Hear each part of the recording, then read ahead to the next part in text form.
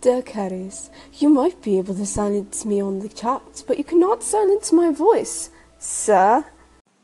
I have other ways of silencing you, Little Miss High and Mighty.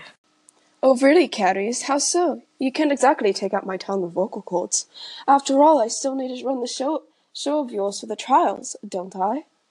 Oh, is that how we're gonna play it, Rodent? I could have my little friends drag human brains in and out of your ever-flapping mouth right fucking now if I so desired. Human remains, huh? Not much of a problem, really. I do find humans quite delectable. Not much of a threat now, is it?